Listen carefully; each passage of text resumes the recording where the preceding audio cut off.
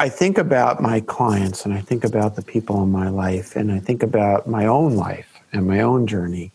And I think about that question, does my life have meaning?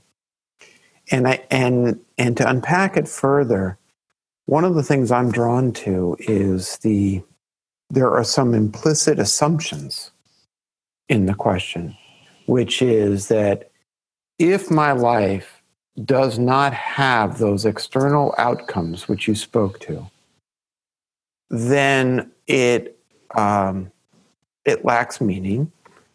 But I suspect I then therefore lack a self-esteem, or I therefore then lack worthiness. There's an implicit question of my worthiness in that question. Welcome to the Reboot Podcast. We are so glad you're here.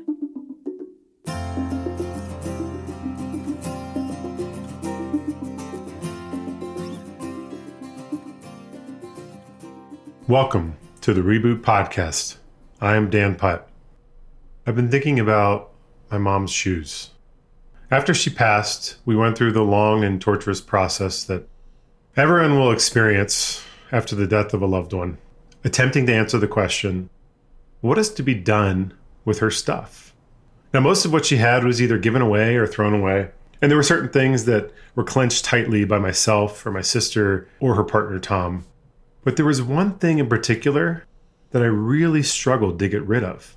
An old, muddy and dirty, squished and used, tight-laced pair of Reeboks. Now, any of her things, like her clothes and her books, that stuff was really hard to sort through, and getting rid of any of it was really, really difficult. But I've been wondering, what was it about those Reeboks that was so hard? I think I'm finally starting to understand. When I looked at those Reeboks, I didn't see the shoes that even Goodwill would not take. I saw so much more. I saw her long walks in the woods with those she loved, soaking up the beauty, wisdom, and aliveness of the greater world. I saw a boy and his mom walking on a muddy path, exploring the greater questions of life, love, meaning, and probably girls too. I saw long afternoons and evenings of her doing one of her favorite things, working in the garden, getting her hands and feet deep in the dirt, and intimately feeling and connecting to life in the roots of the earth. I saw walks that she did at the end of her life, when she knew the end was very near, where she would stop to look for the turtles that made her smile and connected her again to life. I saw in those shoes not the stuff of her life, but the essence of her living. And I saw in those shoes a reminder of what her life meant to me and mine. I feel so often that a core question, one that persists in the background, that so many clients bring to us is this: how do I know I matter? How do I know what I'm doing now will matter? In the thick of our lives, we can scramble to find the metrics that reassure us that indeed what we are doing really does count, and it will matter. We can get lost in the things or the status or the titles, the outward proof that what we're doing is important. But in the end, those are all left behind.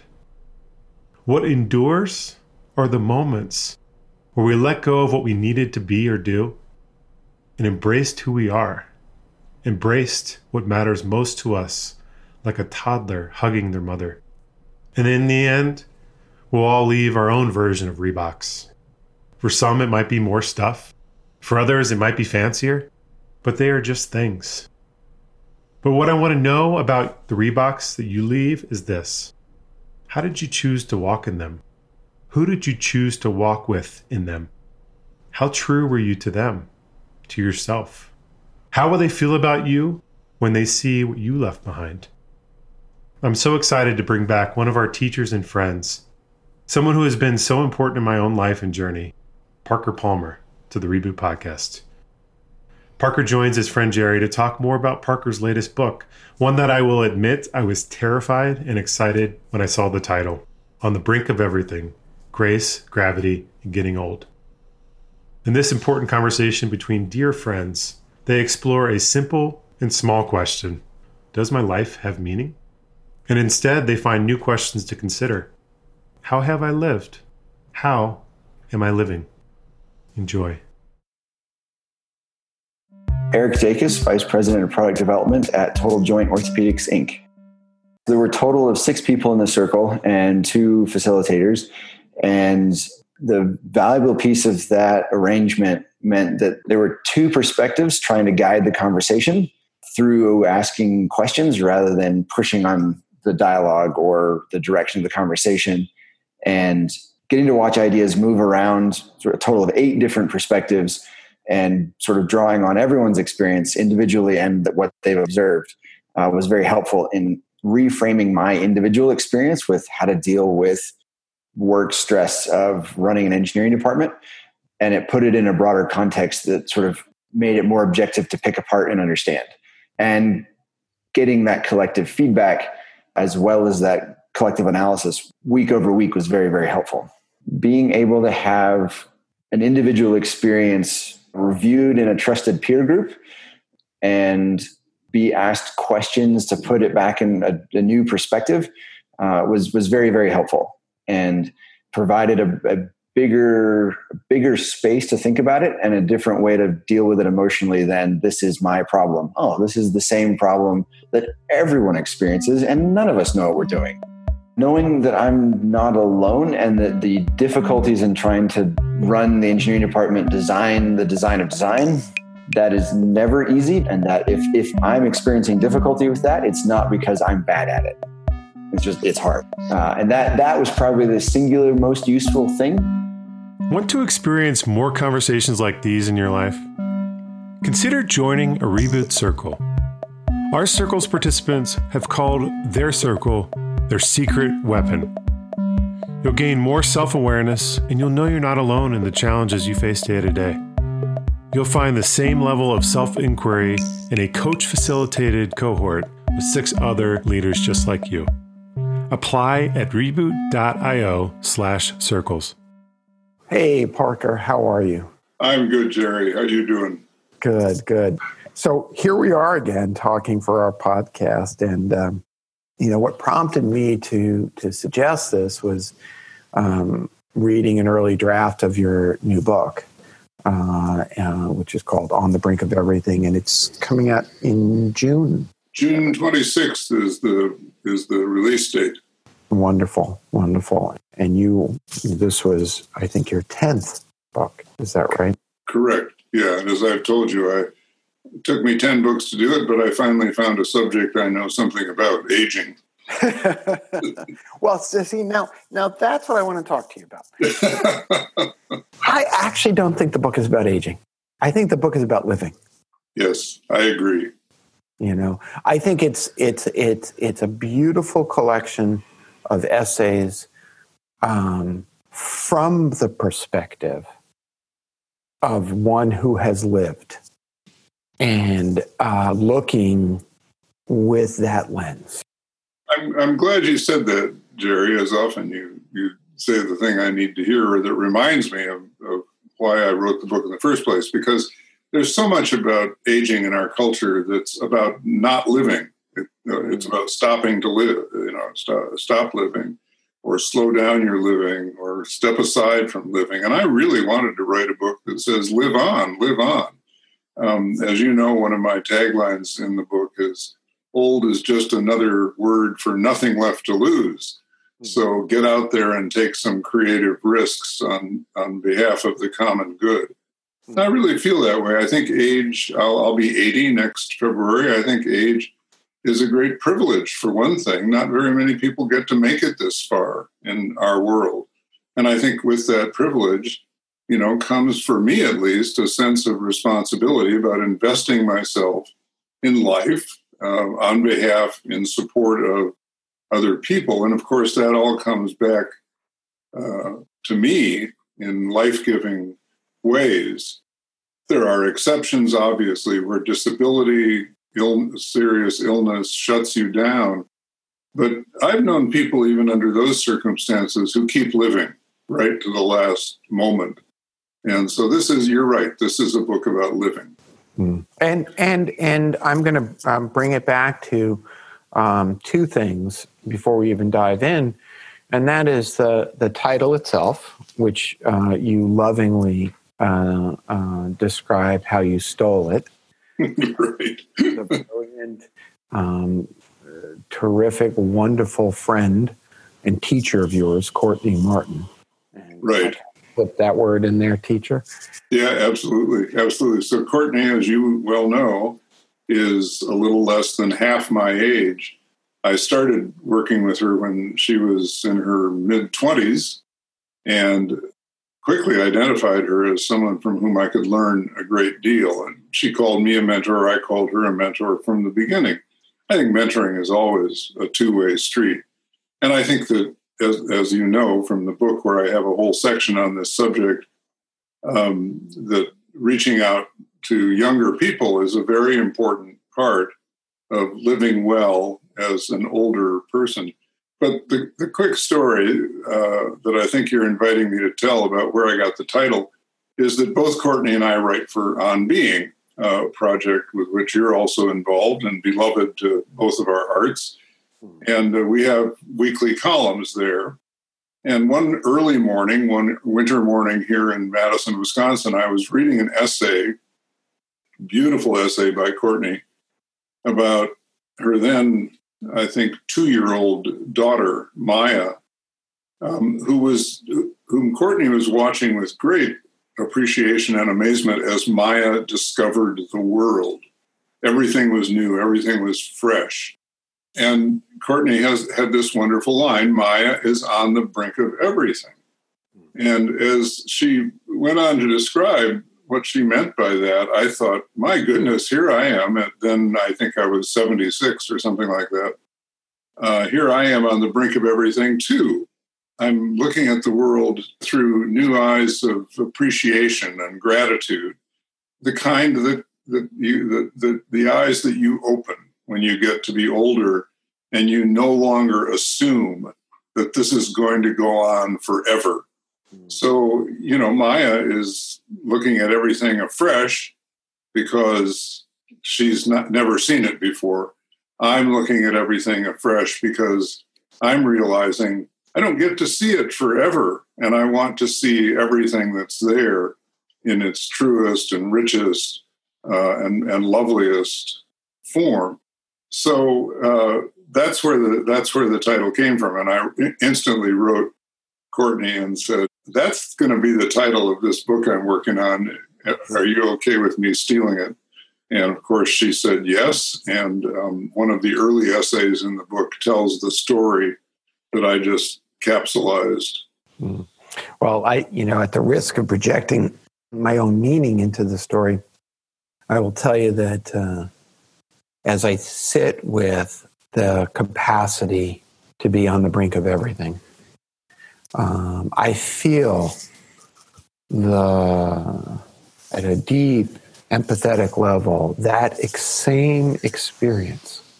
You and I have talked before about our parallel journeys through depression, through midlife, through the path.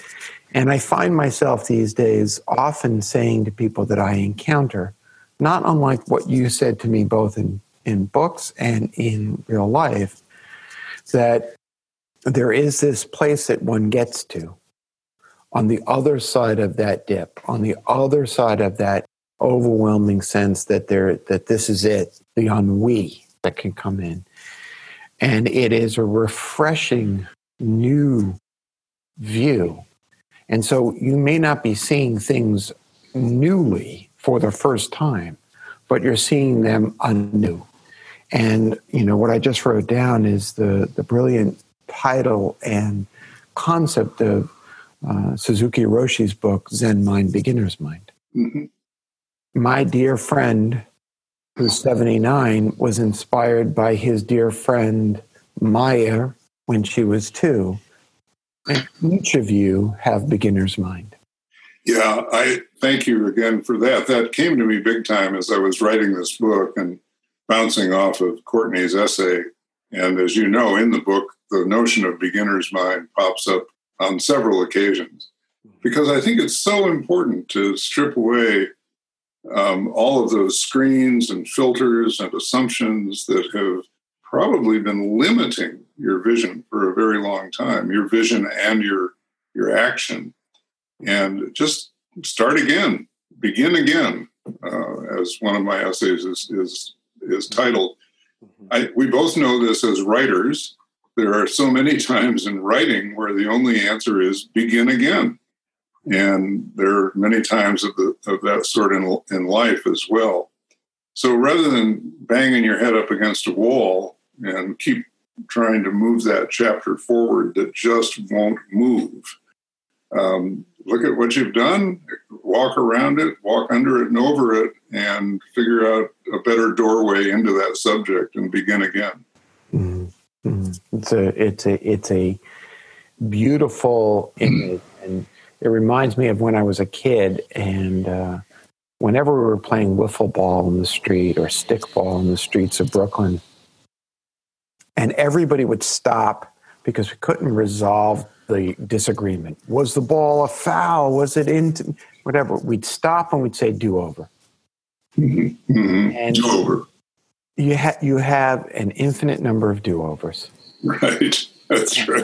And, you can start and stop the game all over, and you can really take another perspective on it. So I really thank you for that. And for me, in a sense, it sort of dovetails in a way with this beautiful question that you explore in an essay called Does My Life Have Meaning? Which is, okay, and anybody's listening to the podcast may go, oh, we're going there. Yeah, we're going to go there. Yeah, we're going to do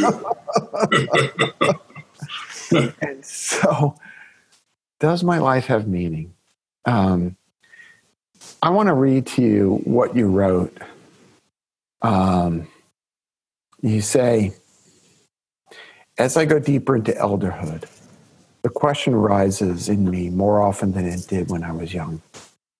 Sometimes I'm able to affirm that I've made meaningful contributions in the least parts of my private and public lives. And at other times, everything I've done seems as flimsy and flammable as straw.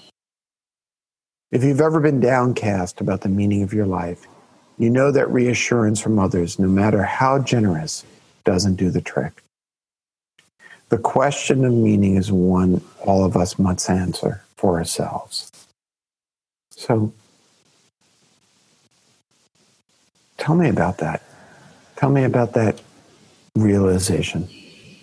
Well, that as that chapter goes on, I decided it's not a good question. So I won't get too far ahead of the game, but let me, a little spoiler alert that I end up saying it's not a good question. But I think, certainly when I was younger, I was very, very driven by this desire to make a positive contribution, which I think most people want to do. But more than that, I was obsessed with, I guess, what I'd call the relation between means and ends. In other words, I had to figure out actions that I could take, things I could do that would result in positive outcomes for myself and other people. And, over the years, when that's your calculus, like I've got to make that means-ends relationship work, and I've got to have evidence for it. I've never said that's meaningless or irrelevant question, but it'll break your heart. Life will break your heart if you cling to that means-ends thing too tightly, because life is way too complicated to predict what's going to happen when we toss a certain piece into the maelstrom and then wait at the other end of the tube, hoping and anticipating that result will come out as we predicted. A lot of intervening variables along the way, lots of things that you have to accommodate and go with. And here we come again, I think, to begin again, because when you don't get the result you want, what do? Do you throw up your hands and say, well, I just give up because, I thought I had it all figured out, but turns out I didn't. I guess I'm no good at this job, or I guess the world sucks, or other people suck, and therefore I won't continue trying. So, if you want to find a way to continually invest yourself in a world where we may like to maintain the illusion that we're getting results, but we often don't. And in fact, if I think about my greatest heroes, they weren't people who got results in anything like the bottom line terms that business talks about or that foundation executives want when they give you a grant. I mean, Martin Luther King Jr. invested his life in something incredibly important, which will always be with us in this white supremacist, white racist society. And that, of course, is justice for all, equity. And he didn't get the result he wanted. He gave his life for it, every ounce of his life, but he didn't get the result he wanted. Do we admire him the less for the fact that vast historical forces have been at work and vast inner life forces have been at work pushing against justice for all? Do we admire him the less for not achieving his desired result? No, of course not. We admire him for making the effort in the most full-hearted and full-bodied terms one can imagine. So I take great learning from the fact that every one of the people I admire, whether famous or not so famous, can be seen through that same lens. And so in some ways, I think over the years, what I've searched for is an equation that keeps me at it and yes, of course, makes me wish for results, but doesn't lead me to bet the farm on getting the results that I desire. Instead, the measure tends to be, am I giving myself to something that's worth giving myself to? Is it life-giving? Mm-hmm. And can I hold even defeat or disappointment or despair in a way that becomes life-giving for me and ultimately for others? I think your response to the question, which is not really an answer, but it's really an introspective unpacking of the question, is so beautiful and so well thought through. And I think about my clients, and I think about the people in my life, and I think about my own life and my own journey. And I think about that question, does my life have meaning?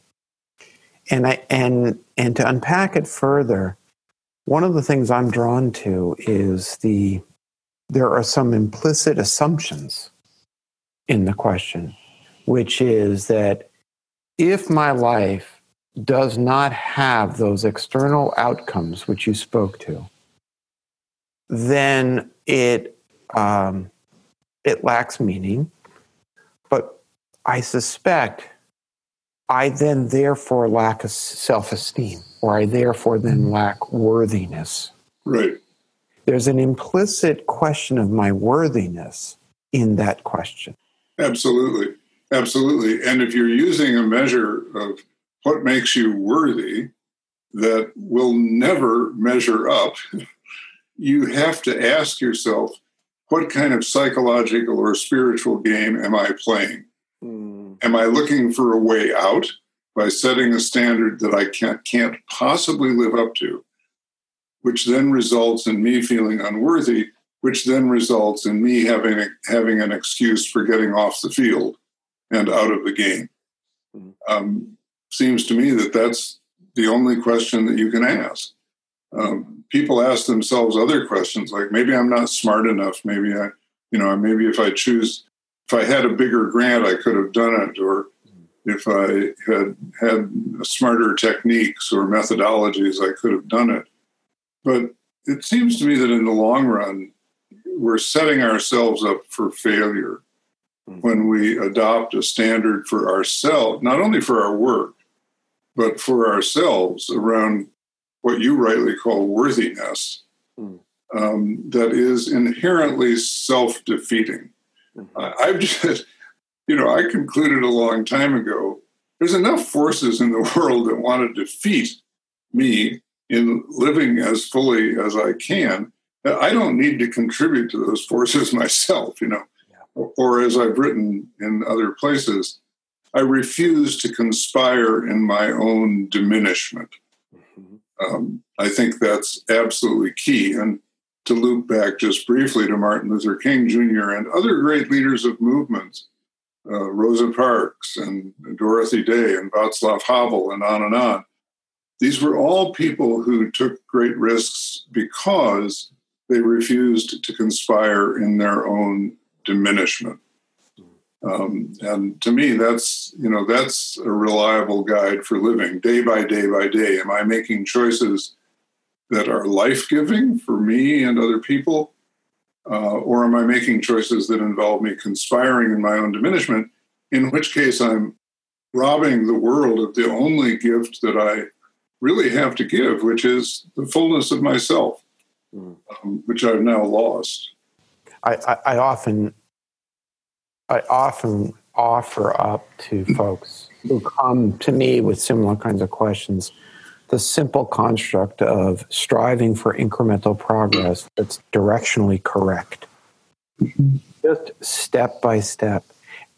And as I am hearing the two of us, I'm holding in my heart the entrepreneurs with whom we work so closely, the young folks, whether it's who are committed to social justice and social change, or the folks who are committed to change in the business realm in a way that, in a sense, is so driven by those external metrics. And I am moved deeply by your notion that there's a setup in the entire equation, and I'll acknowledge that a lot of the external forces, a lot of the external messages, are actually antithetical to what you're suggesting right now, where they will use something like salary as a metric of meaning. Or they will mistake a notion of frenetic motion for meaning. Or they will mistake a sense of external validation that, in the startup world, that may come from someone blessing you and anointing your company with a large valuation, or the public buying your stock in some way or another. And the only thing that I have come to, and I have been subject to all of those forces.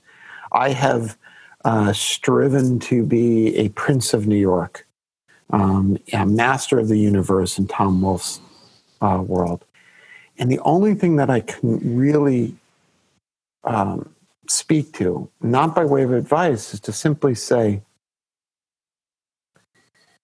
how have you lived your life? Mm-hmm. Right. Absolutely. I'll share with you something that happened just yesterday in a session with a client. It was the first session, and we were just beginning to get to know each other, and I spoke about the work that we try to do, and stealing a line from the poet David Whyte. We often speak of good work done well for the right reasons. Mm-hmm. And I quoted that, and I said to the client, oftentimes I'm able to put my head down on the pillow at night and say, good work, Jerry. Done well. For the right reasons. Careful there, buddy boy. Watch those reasons. And he looked at me, and it almost broke my heart. He said, I have never felt that, is what he said. Never. And he is incredibly successful. Mm-hmm. Yeah. And one of the things that touches me about that story, Jerry, is that you're using your own prior experience of woundedness around that to try to help him heal from that wound. This whole wounded healer motif has always meant a lot to me because we all get wounded by this stuff. My metrics have been different from those of the entrepreneurs you work with. That's not been my world, but I've had equivalent metrics, that's for sure. My word for what you're talking about is intentionality. I think all I can control in my life is my intentionality, but I can do that only by maintaining a high degree of self-consciousness and honest self-honesty around what my intentionality is. Because we all know it's really, really easy to fool yourself about these things. Amen. It's one of our master arts as human beings is self-deception. And so conversations of the sort that you have with your clients, conversations of the sort that have helped me so much, have all been around, well, let's test that out, Is this really a noble enterprise in terms of your intentionality? Not that it's ignoble, not that you're trying to do evil. Do your intentions contain the seeds of their own destruction? I think is always an interesting question. Thomas Merton, as you know, one of my heroes, I write about him at length in the book, wrote a book called Seeds of Destruction. And it was really about looking inward, both as individuals and as a society, about the seeds that are growing bad fruit that bring us down, poison plants that bring us down. So this whole intentionality question, and whether it's by yourself or with others, I think it has to be both, really, trying to discern your true intentions and trying to stay as true to them as possible. I can see the usefulness of non-delusional,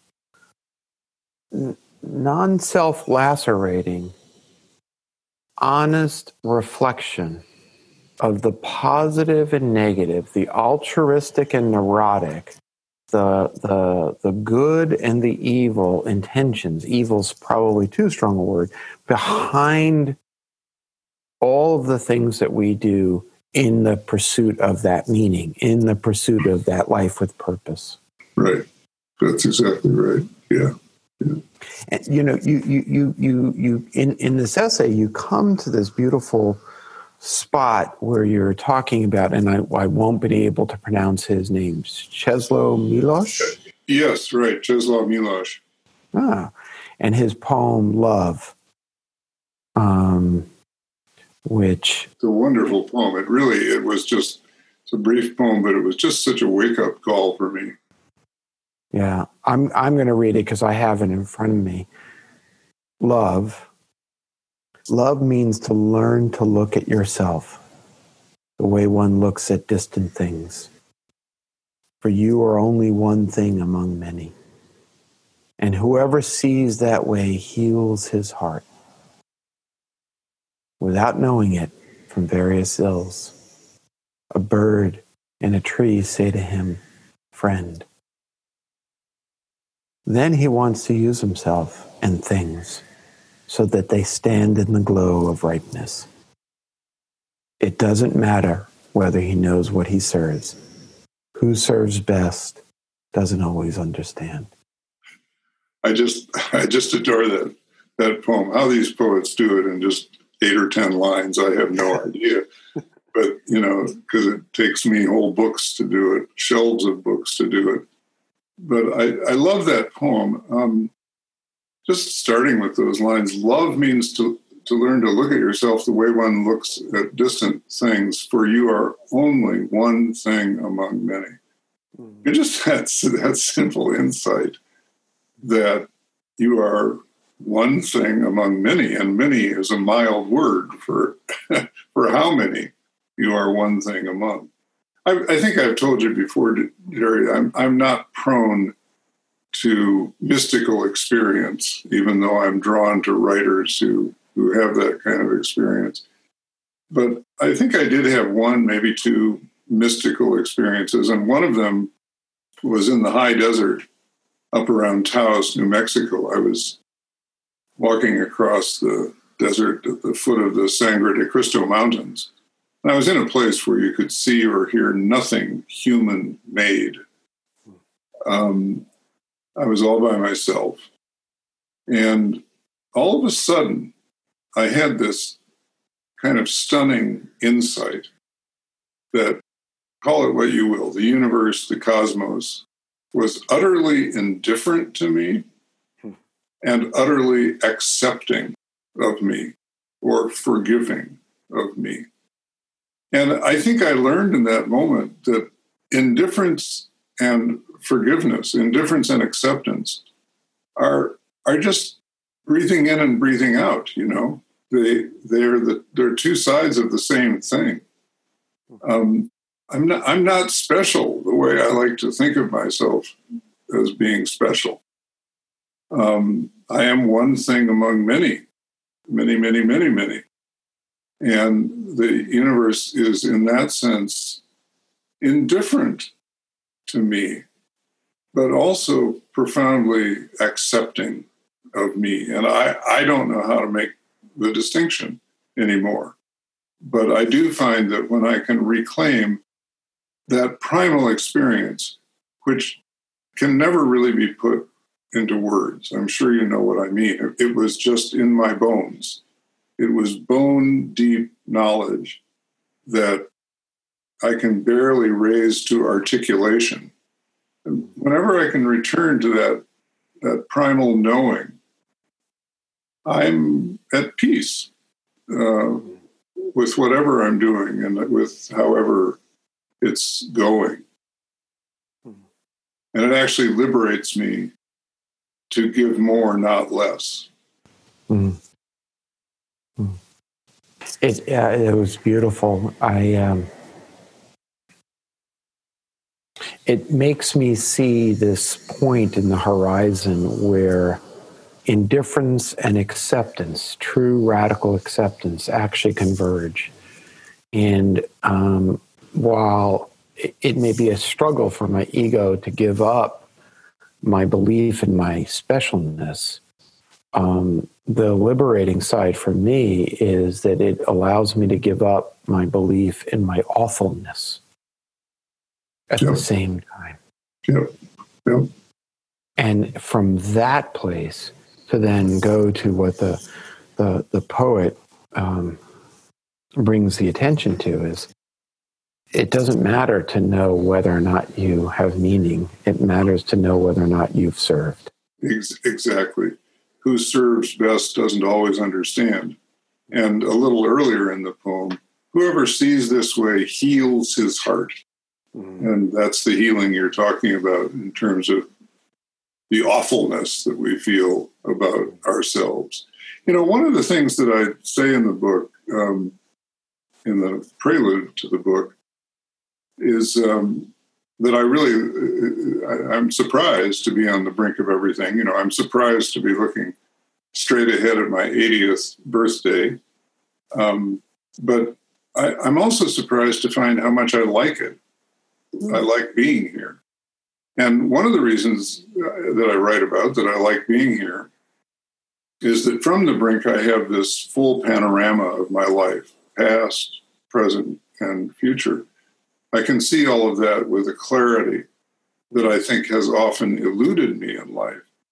Mm-hmm. And one of the things that I see looking back, which I so much value, is this intricately woven tapestry of life, which consists of many, many, many, many threads. I mean, we all are pulling threads behind us as we go, and we're weaving them in to the threads pulled by other people and by events in the world, events in which we're involved, or events that have implications for us, books we read, things we do, et cetera, et cetera. And I can clearly remember days in my younger years when I thought, oh my God, I wove that ugly, ugly thread into my life. I wish I could just pull it out. But what I can see now is how everything belongs, and how even the dark threads, call them that if you will, contribute to the resilience of the fabric and to its beauty. I think it was Joseph Campbell who said there is no work of art without the dark thread. You need that contrast for other things to show up. And so I no longer want to pull those threads out. It's not only that I can't, but it's that I value them in a new way. And they do have to do with resilience. I think both you and I have been on journeys, as you mentioned earlier, with things like clinical depression that were very dark threads in our lives. You know, it felt life-threatening, and it was indeed life-threatening. But there was meaning and value in that experience once we survived it, once we came through, and once we were able to explore it and try to understand it and try to make meaning out of it. Just as you made meaning out of it with this client you met this morning or yesterday, most recently, with whom you were using your own woundedness around some of his struggles in order to give him a different way to look at things. I mean, that's about not trying to pull a thread out of your life, not trying to deny that fabric is your fabric, not trying to pretend that you are not all of the above, you know, as you and I have said to each other from time to time, we are all of the above. But it's about serving. And it doesn't matter whether he knows, I'm reading the poet now, who he serves or what he serves. Who serves best doesn't always understand. And I just think that's absolutely true. Have you not had the experience, I certainly have, of people coming to you and saying, thank you so much for what you said to me that evening that we met 5 years ago. I can't even remember the person. I can't remember the meeting. I can barely remember the night. Right. I can't remember what I said, but that person will say, you really changed my life by paying attention to me and by saying something that I've been thinking about ever since. Yeah. Well, you didn't know you did that. And that's how you served best. Yeah. You know, that could well be one of the most important things you've ever done. Yeah. Thank you for that. It brings to mind a notion, and I'll have mangled this a little bit because I'm not remembering it precisely, but I have been told that Carl Jung used to refer to the slender threads that connect it all. Mm-hmm. And your imagery of those threads brought to mind this notion of the dark thread is the light thread, and the thread, it's just the threads that connect everything. And that brings to mind something. Last summer I was traveling in Tibet with one of my favorite human beings on the planet, a fellow named Al Doan, who's actually been on the podcast. And Al and his wife, Drea, came on the trip, and they're Mormon. And many evenings we would sit and we would talk comparative religion, if you will. Mm-hmm. And he gave me the imagery of tender mercies.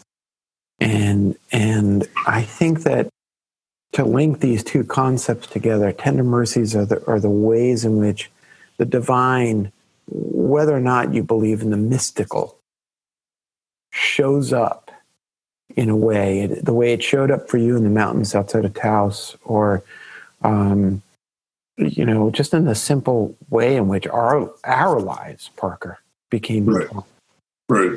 Simple emails, hey, or a connecting point between you and Courtney, which has become a deep and rich and multivariate thread in the fabric of your lives.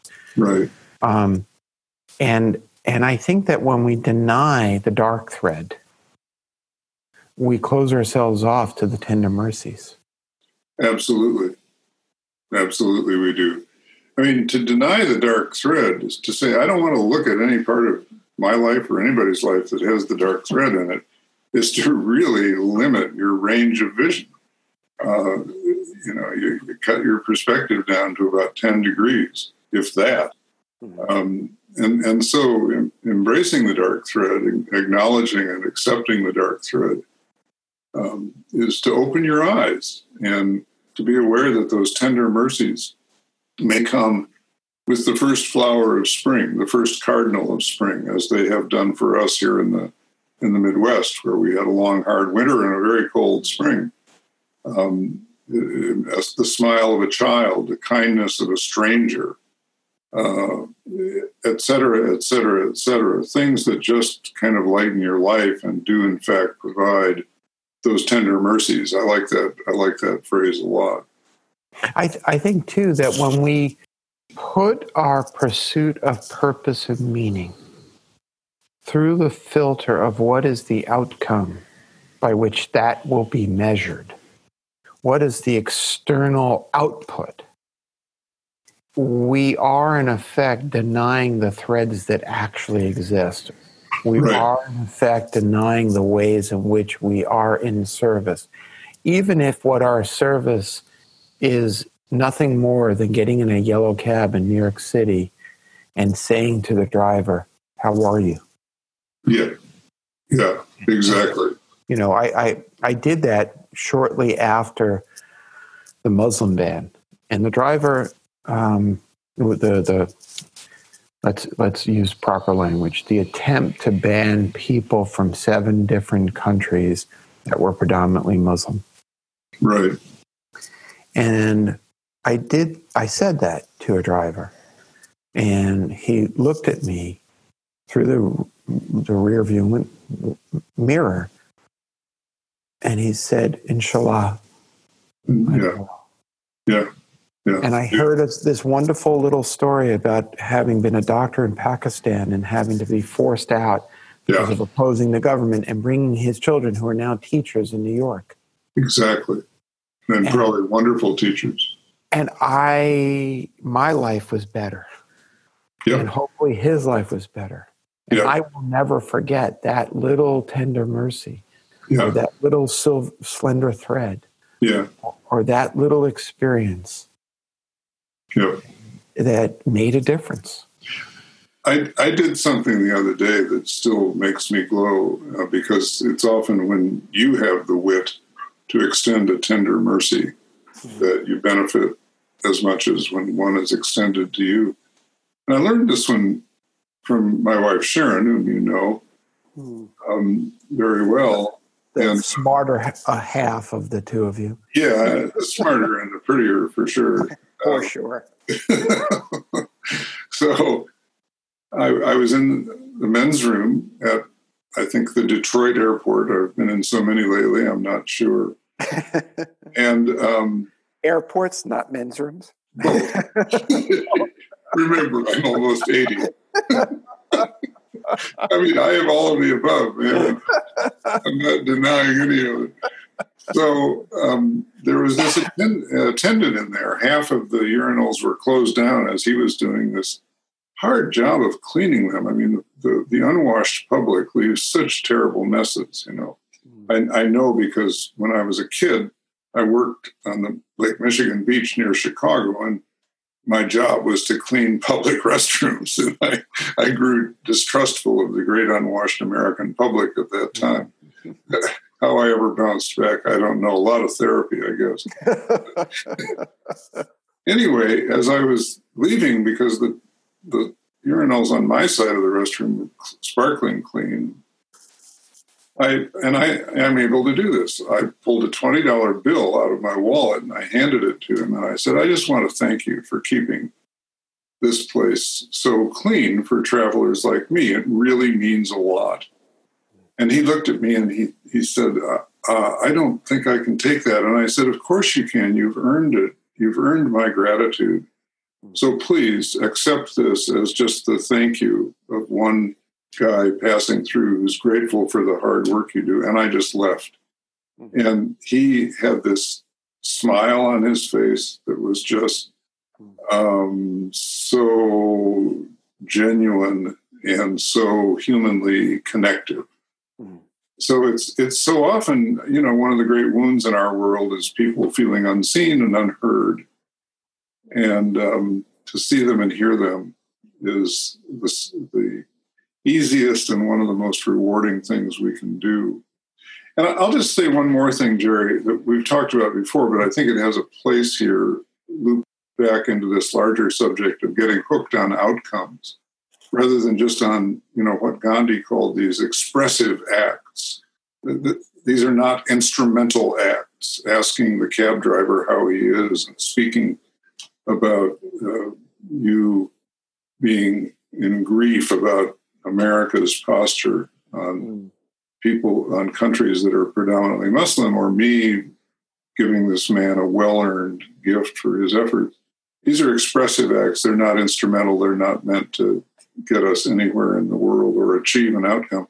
But when we get hooked on outcomes, what happens time after time after time is that we take on smaller and smaller tasks because they're the only ones you can get outcomes on.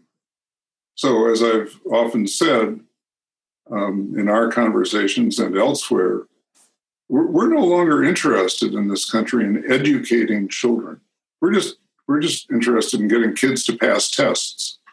And that's not the same as educating children. You have a daughter who's a very fine teacher. You know this, she knows this, all good teachers know this. And all good teachers are fighting the fight of their lives these days against high-stakes standardized testing. It's not that they don't, it's not that they or their kids shouldn't be held accountable for learning, but kids learn at different paces, they learn in different ways, they have very different starting points. And if we're going to educate, then we need to ease up on measuring and get back to treasuring.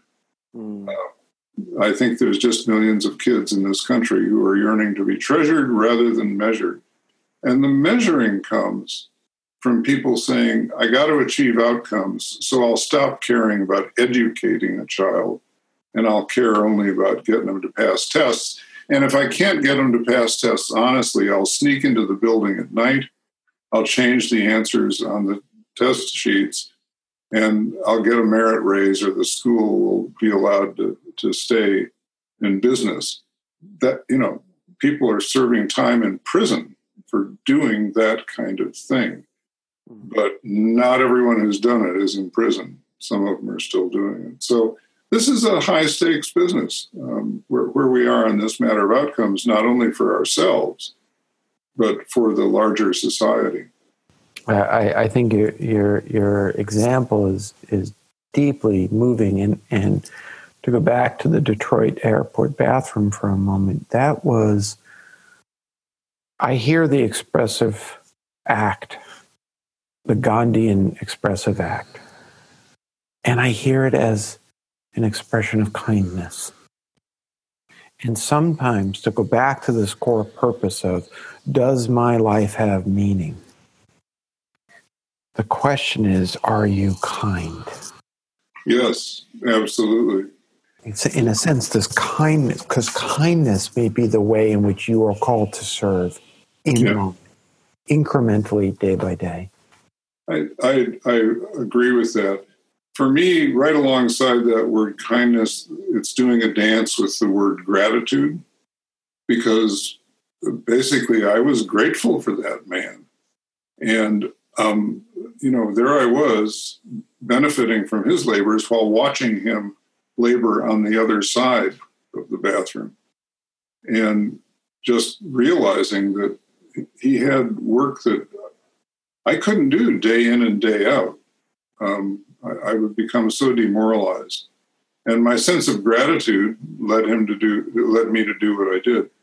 So it's an interesting it's an interesting place to be. And I know that it's not only possible, but it's highly desirable to cultivate gratitude at earlier stages of life.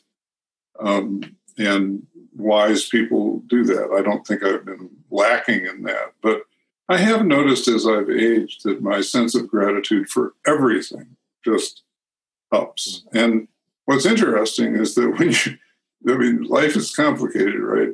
When your gratitude rises, so does your outrage at things of the sort that impinge on the lives of that Pakistani cab driver and this gentleman working in the men's bathroom at the Detroit airport. The racism, the xenophobia, the economic inequalities, the stagnation of wages for the working poor.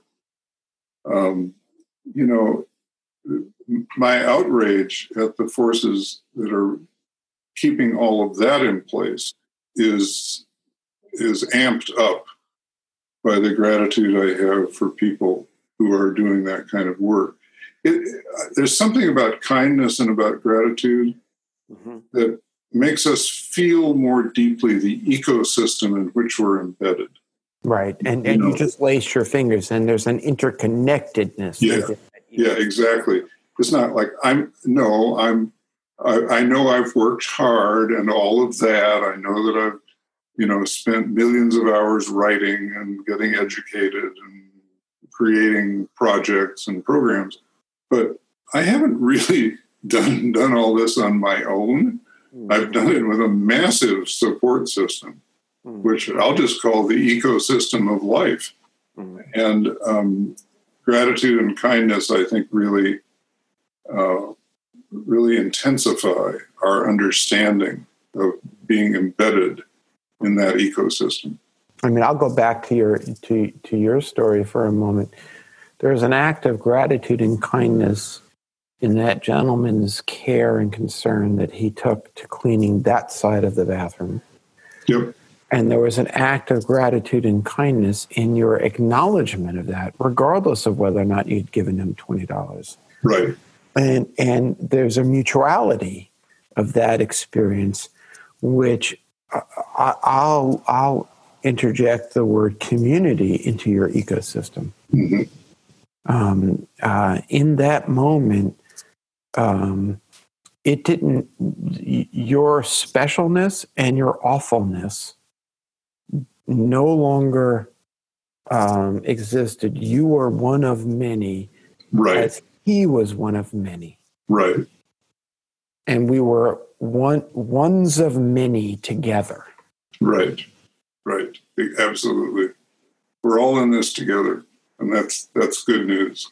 And so the question isn't, as you say, the question isn't, does my life have meaning? Is, can we be all in this together? Can we be human together? Right. Absolutely. Seems like a simple question. Seems like it would have a simple answer, but I don't know. Somehow we've complexified it in this country, and we need to help each other come up with the right answers to that, because I think a lot rides on them. Well, I think, here again, this is one of many beautiful subjects that you play with and really explore well in this book. And I just want to thank you for that, for the kindness of that. Thank you, Jerry. It's just such an honor and pleasure always to talk with you and to have talked with you over the months and years when we've both been working on our own stuff. I'm looking forward to yours coming out, and maybe I'll start running my own podcast by then and interview you. You got it. How does that be? That'll be a deal. Well, thank you so much for coming on the show, and I just appreciate you, and you take care of yourself. Thank you. Always an honor, buddy. Take care.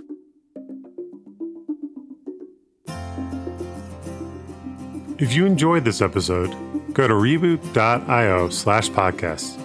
to listen to all 3 seasons of our podcast conversations. And leave us a review on iTunes. That's the best way for other people to find and enjoy the show, just as you have done. And don't forget to join our mailing list at reboot.io/signup so you never miss an episode. Thank you for listening. How long till my soul gets it right? Did any human being ever reach that kind of light? I call on the resting soul of Galileo, king of night vision, king of insight.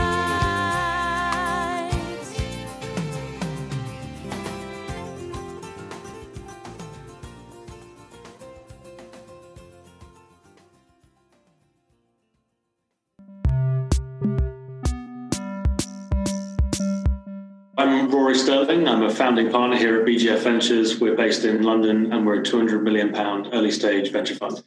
I would recommend Reboot Bootcamp, hands down. If you're on the edge and thinking about it, I would just do it. You won't regret it for a second. I think my key reflection from the bootcamp weekend is that you can't remove from the work that we do on a daily basis is incredibly human. So it's not sitting in front of a computer. You know, we are interacting with founders and with teams and making decisions that impact people's lives. So it is imperative, and it's your responsibility to invest in yourself if you care about the companies that you invest in to make that dynamic successful. Join us for the 2019 VC Bootcamp this January 24th to 27th in Boulder, Colorado. Over this long weekend, you'll work with the Reboot team and your peers to uncover your authentic leadership style, helping you to become the best investor, board member, and supporter you can be. To learn more and apply, head to reboot.io/VC Bootcamp.